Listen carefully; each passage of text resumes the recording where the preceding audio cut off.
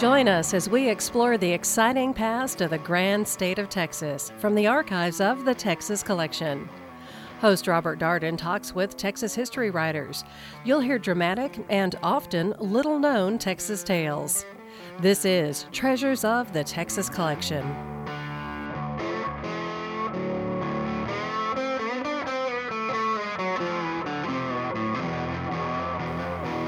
The Texas Collection is well known for its resources in the political, economic, and social history of Waco, Central Texas, and actually Texas as a whole. But a less well-known strength of the collection is the wide array of materials relating to the history of architecture and the built environment of the state. Hi, I'm your host, Robert Darden. Welcome to Treasures of the Texas Collection. In addition to being a student of the museums in the United States and further afield, Dr. Ken Hafertepe, the chair of the Department of Museum Studies at Baylor University, is also an architectural historian. He has written about such prominent Texas buildings as the French Legation and the Governor's Mansion in Austin, Ashton Villa, an early Victorian mansion in Galveston, and the Spanish Governor's Palace and the homes of Sam and Mary Maverick in San Antonio. Now, Ken, how is studying Texas buildings different from studying other parts of Texas history? The biggest difference is that to most people, buildings seem to be mute. Except for a few important public buildings or churches, the name of the original owner or the designer or builders is rarely carved or painted onto the structure. You can find out something about them from the county real estate records and tax records, and less often from newspapers or books or letters or diaries. But often we don't find as much information as we'd like. Sure. The biggest surprise is, to most students, is that buildings really aren't mute at all. Actually, buildings can talk. Okay. The trick is that they speak a different language than most people are familiar with. It's a language of materials, wood, brick, or stone. But it's also a language of structure, from the wooden framing of a shotgun house to the steel frame of a skyscraper like the Alico building in Waco. And it's also a language of ornament, from Greek columns on the Earl Harrison House to the stained glass windows in the First Baptist Church. People might also be surprised to know that buildings have families. Other buildings built at the same time or in the same region or by the same architect. Buildings which are like brothers or sisters or cousins, but also ancestors, earlier examples of a particular building type or style. The more familiar you are with the larger history of architecture, the more you know of the language and the more a local building will tell you. All right, that makes sense. So, when did architects first come to Texas? I guess that was pretty early, right? Yeah, to the degree that every person was their own architect. The first architects in Texas were the native men who made grass houses or tanned buffalo hides for a teepee, or out west around El Paso, the Hispanic women or native women who shaped adobe blocks and built adobe walls. Okay. A whole new type of architect, though, was the Franciscan missionary, who was from Mexican cities like Querétaro and was familiar at least with the local example of churches in the Spanish Baroque tradition. They came to Texas and, with the help of native workers, built the missions around San Antonio and El Paso, which are a very important part of the architectural legacy of this state. Now, Anglo-American carpenters and masons began to come in the 1830s and 1840s. There were no schools of architecture back then, and so anyone who was willing to build a house or a church or a courthouse could call himself an architect. That's cool. Yeah. Abner Cook, the master builder, who was responsible for the Texas Governor's Mansion, called himself a mechanic in the 1850 census, which doesn't mean someone who worked on cars, but someone who was familiar with many different mechanical crafts and trades. But in the 1860 census, he called himself an architect. After the Civil War, though, a new breed of architects came to Texas. They were men with practical building experience, but often with academic training in architecture as well. Okay. When these people moved from the more settled areas on the East Coast to frontier Texas, what did they think of the buildings that were already here? Leucadia Pease and her husband, the attorney and future Texas governor, Alicia Marshall Pease, were both natives of Connecticut, and they found that Texas really was a whole nother country. Mrs. Pease was struck by the newness, including the rawness of Brazoria when they moved there in 1851. Here's a quote from one of Lucadia Pease's letters from that first year. All of the houses here are small, and walls sealed or badly plastered without papering. But in all these shabby houses, they have much costly furniture, sofas, marble slab tables, Wow. bureaus and washstands, shade lamps, and some handsome window curtains, with bare floors, though some have matting. Mrs. Pease was also not used to the Texas climate. Who is? Yeah, and when she and Marshall were planning to build a new house, they had to try to take into account both the Texas heat and the wintry blue northers, which could change the weather from balmy to frigid in a matter of hours. She wrote to one of her sisters back in Connecticut, "Our new house is still a castle in the air, and we find it very difficult to draw a plan adapted to the climate, i.e., rooms all south to catch the Gulf breeze, without which we could not endure the warm weather, and to avoid the northers, which are so much here dreaded. The square house is exploded, as the 2 north rooms would be useless, but the galleries or piazzas are here quite indispensable, as we live almost entirely on them through the day, and at Mrs. Wharton's in summer they put out their beds and sleep at night, and of course we must have them." For Mrs. Pease, the most important room in the house was actually outside, the gallery or porch. Its roof gave you shade and protected you from the rain, but whatever breeze there was able to cool you off. Boy, I imagine that northern European visitors had an even harder time adapting to this climate. Yes, that was definitely true of Alphonse Dubois, who was the French chargé d'affaires to the Republic of Texas, representing King Louis Philippe. Okay. Dubois was actually a commoner, but decided he could put one over on the Texans by declaring himself to be the Comte de Saligny. His house, known as the French Legation, is the oldest remaining house in Austin, built 1840-41. But the only houses available for rent in Austin in 1840 were log cabins, and loose pigs kept getting into the diplomats' papers and linens. So Dubois decided to build his own house on a hill east of town, hopefully pig-free. It was only 4 rooms arranged around a central hallway, but it had a large parlor and dining room so that Dubois could wine and dine officials of the Republic of Texas. However, the legation was completed only shortly before Dubois' abrupt departure from Austin, and he did most, if not all, of his entertaining in his rented log cabin on 6th Street.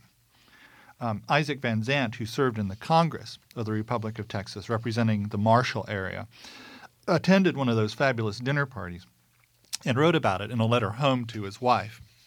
"It was the most brilliant affair I ever saw, the most massive plate of silver and gold, the finest glass, and everything exceeded everything I ever saw. We sat at the table 4 hours. I was wearied to death, but had to stand it with the company. We had plates changed about 15 times. Oh, my. I'm sure Mrs. Van Zandt was very sorry for her husband having to put up with that. But the Van Zandt letters do show that a dining room can be a dining room, but it can also be a diplomatic tool. Yeah.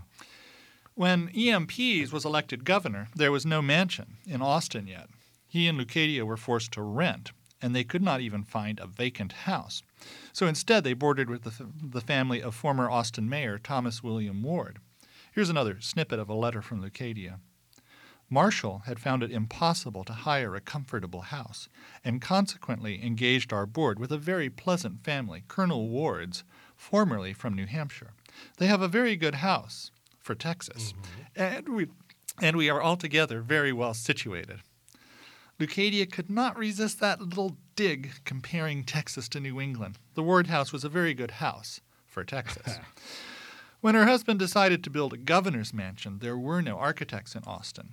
He and the committee hired the leading master builder. Wow.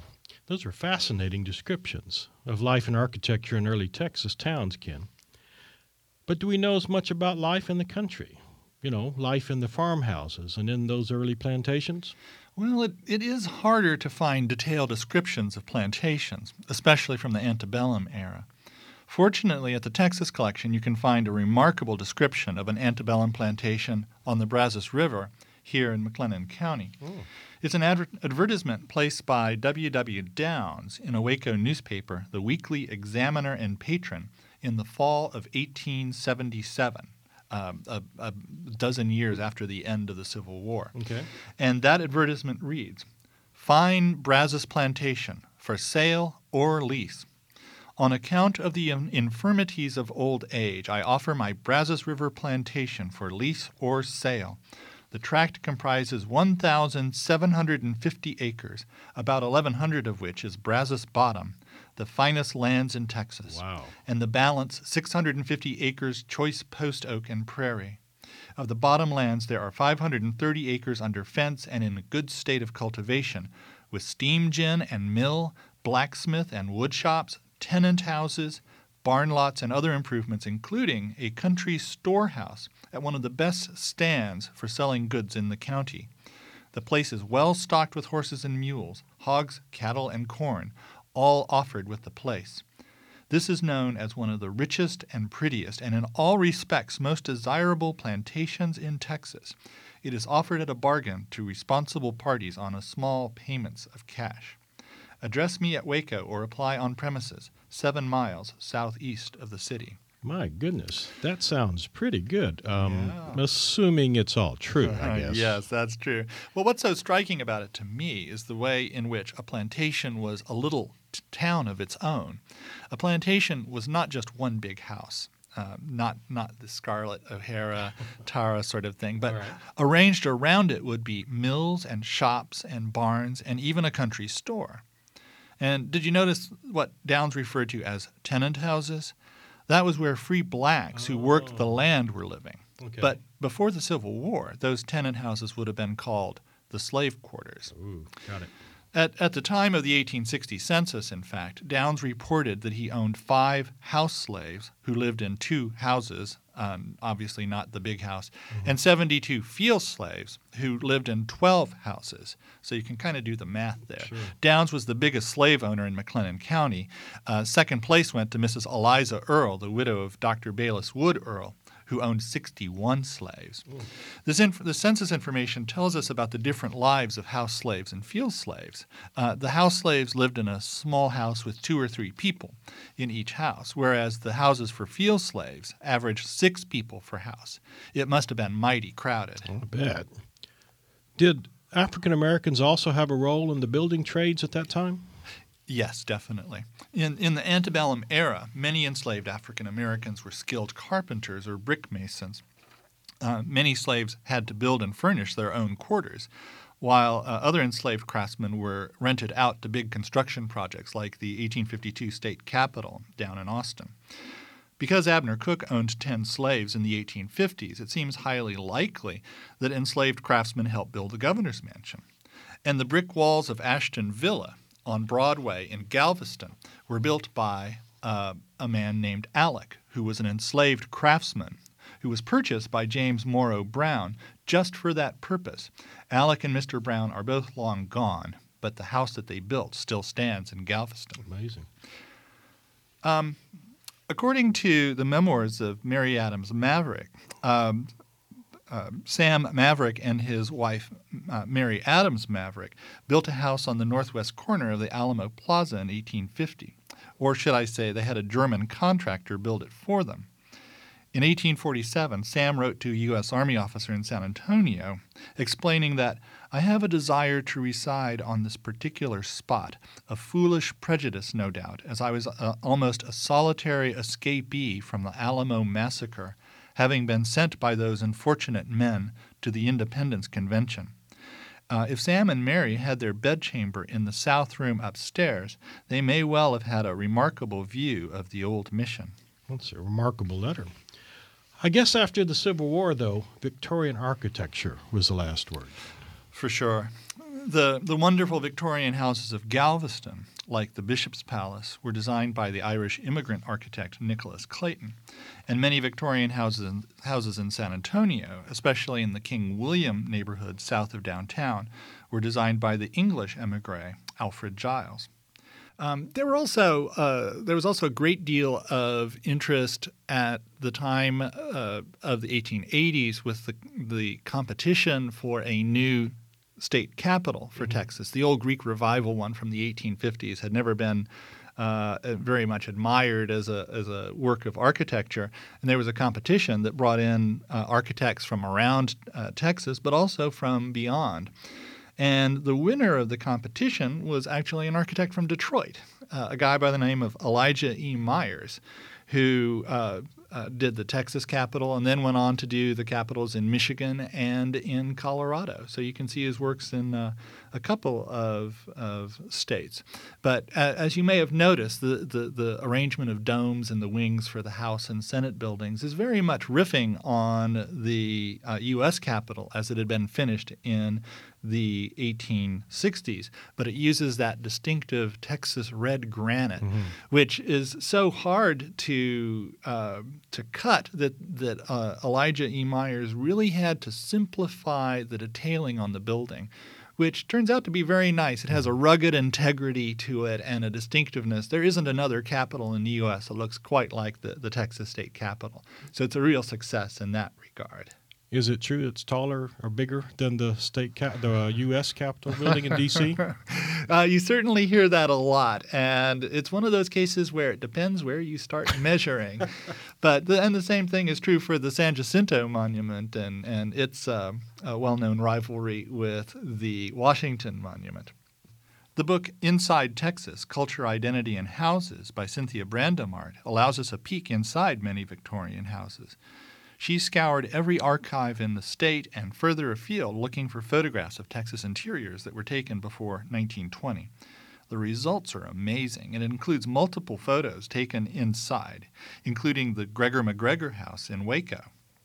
The house is gone now. It was on Columbus Avenue at 8th, where the Masonic Temple is, but the house was photographed in 1896 on the occasion of a wedding, so we know what it looked like inside early on. The parlor of the McGregor house was richly decorated. It had wallpaper and carpets and elaborate furniture. Prominently featured on the wall was an engraving of Robert E. Lee on his horse Traveler. The image of Lee, the commander of the Confederate Army during the Civil War, was a powerful one for many Texans who had fought for the Confederacy. Oh, what a treasure. It's a shame it's lost. Yeah. Are there notable things about Texas architecture of, say, more recent times? Yes, indeed. There have been a couple of books on John Staub, the architect of many of the fine houses in the early Houston suburb of River Oaks, which was developed in the 1920s and 30s. Okay. He played a role in Houston similar to what Birch Easterwood did in Castle Heights and Sanger Heights and Waco.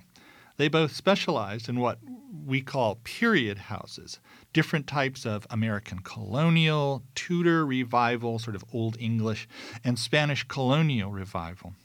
Staub also experimented with house designs that recalled the style of pioneer Texas houses.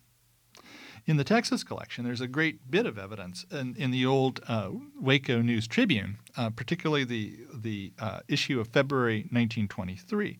The paper selected Birch D. Easterwood, the architect who had recently designed Brooks Hall on the Baylor campus, to design a model home to be built on Concord Avenue between 30th and 31st Streets. This was in the Highland edition, and readers of a 2-page spread were encouraged to drive out in beautiful Highland edition and visit the site where the model home is being built. It has sketches of the house and a floor plan. Great documentation. I bet. The News Tribune stated that Easterwood was selected because of his past and present achievements and because of his many satisfied clients. The Texas collection also has a great Waco Chamber of Commerce publication from 1926 showing all the fine new homes that were being built in Waco. In the 1930s, Texans built a lot of great Art Deco architecture. That was a style that tried to be very consciously modern and to catch the jazzy spirit of the age. The buildings at Fair Park in Dallas were enlarged and remodeled for the Centennial State Fair in 1936. Love those buildings. Yeah, the Hall of State is especially wonderful as an example of that Art Deco style. Fort Worth got into the act at the same time with the Will Rogers Coliseum, and Houston with the San Jacinto Monument. And to spread the wealth around a bit, the state of Texas built museums in Austin, Huntsville, Alpine, and Canyon. The State Fair area should be a UNESCO World Site. It's amazing architecture. Yes, and it is a National Register Historic District. I love it. Now, do Texans have much to brag about in the even more recent architectural history? Well, I think two things are especially striking. Texas has become a laboratory for skyscraper design, and in the last 50 years, Texans have also built an incredible array of museums. In the 1960s and 1970s, Philip Johnson was very active designing museums here. He designed the Amon Carter Museum in Fort Worth and the Art Museum of South Texas in Corpus Christi. Ludwig Mies van der Rohe, the great German modernist, designed the Museum of Fine Arts in Houston, and Louis Kahn designed the Kimball Art Museum in Fort Worth. More recently, buildings have gone up in Houston by the Spanish architect Rafael Maneo. In Fort Worth, the new Museum of Science and History was designed by the Mexican firm of Legarreta and Legarreta, and the Italian architect Renzo Piano has designed the Nasher Sculpture Center in Dallas and an additional building for the Kimball in Fort Worth. I've seen those. They're both spectacular. They really are. Now, unfortunately, I'm guessing that a forward-looking state like Texas has probably demolished a historic building or two or three? Yeah, maybe four. The late Willard Robinson, who taught architectural history for many years at Texas Tech, published a book that was entitled Gone from Texas. The title was riffing on the old story that people leaving Tennessee or other states would often carve GTT on their door, which was a shorthand for Gone to Texas. Robinson's Gone from Texas consisted entirely of wonderful buildings of the 19th and early 20th century that have been destroyed or so drastically remodeled as to no longer be recognizable. Dallas Rediscovered is another wonderful book that always makes me cry every time I look at it. That's because I was born in Dallas, and the book documents the wonderful Victorian homes and businesses and other buildings of Big D, almost all of which have been destroyed. Outside of Swiss Avenue, I can't think of too many. Yeah, Swiss Avenue is wonderful and just an amazing survival. Wow, what a shame. Still, on the other hand, Texas have been known to take care of their treasures too, I guess, and at least some of them. Absolutely. The first historic preservation project in Texas was, and this may not be a surprise, the Alamo. Good. As you know, the Alamo was originally Mission San Antonio de Valero, but it was preserved by the Daughters of the Republic of Texas, that patriotic group, because it was the scene of the siege of the Alamo during the Texas Revolution in 1836. The two leading members of the DRT, Clara Sevier Driscoll and Adina de Zavala, had a falling out over whether to preserve the remains of the building next to the Alamo Chapel, but the DRT has preserved and persevered and still has responsibility for caring for the Alamo today. I'm guessing that saving the Alamo gave rise to other preservation projects. Yeah, it did. On March 21st, 1915, Miss Adina de Zavala published an article in the San Antonio Express with the title, Governor's Palace with Imperial Coat of Arms Tells of Spanish Rule. Miss Adina claimed that it was the Spanish governor's palace, but in recent years, writers have acknowledged that it was actually the house of the Presidio commander, because it was, after all, in the military plaza. On a 1766 map, it is simply called the Casa del Capitan. The publication of this article by Miss Adina de Zavala inaugurated a 13-year campaign that culminated with the restoration and reconstruction of one of the oldest buildings in San Antonio. The intensive restoration and reconstruction was carried out between June of 1929 and July 1930 by architect Harvey P. Smith. In the 1930s, Smith went on to be the restoration architect at the 4 other missions in San Antonio. Now, a little bird tells me that you have spent just a few hours of your own in the Texas collection researching the architecture of German Texans. Am I right here? Yes, that is true. I've been working for more than 6 years now on a book that will study German immigrants to Texas from the 1830s up until the 19-teens. I'm looking at their rock houses and churches, but also furniture and artwork and even their gravestones. A great deal of work was done by the cultural geographer Terry G. Jordan back in the 1960s and 1970s, but it's time for a new look that goes more deeply into the subject.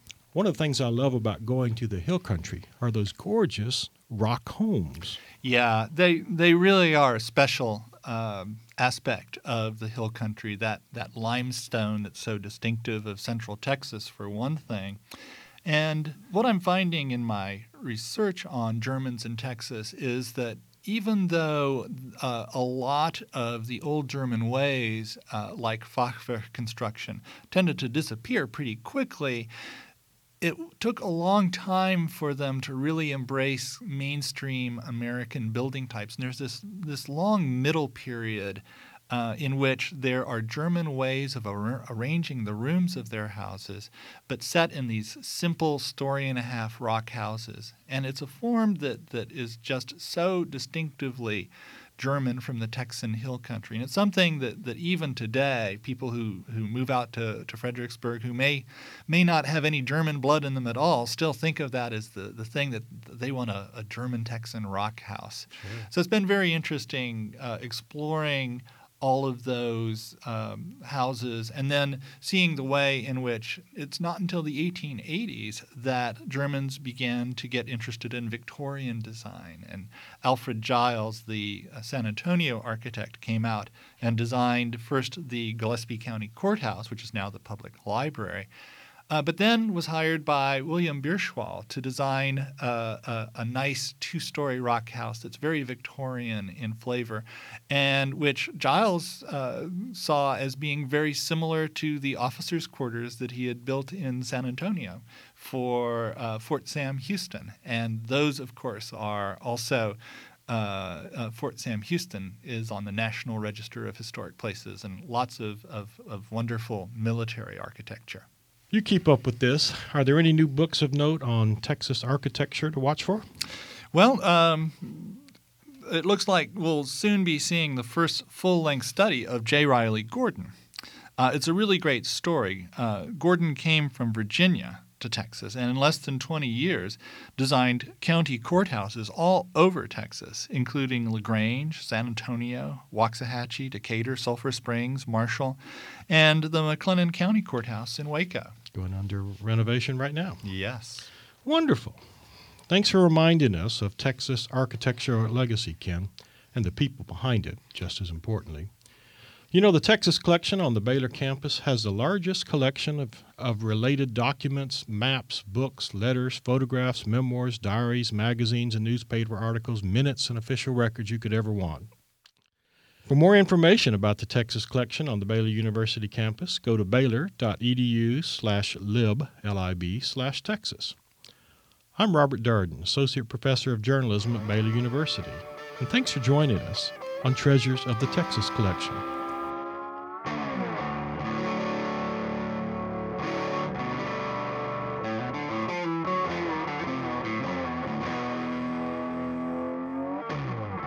Treasures of the Texas Collection has been made possible by generous grants from the Wardlaw Fellowship Fund for Texas Studies and by the Ferguson Clark Endowment Fund.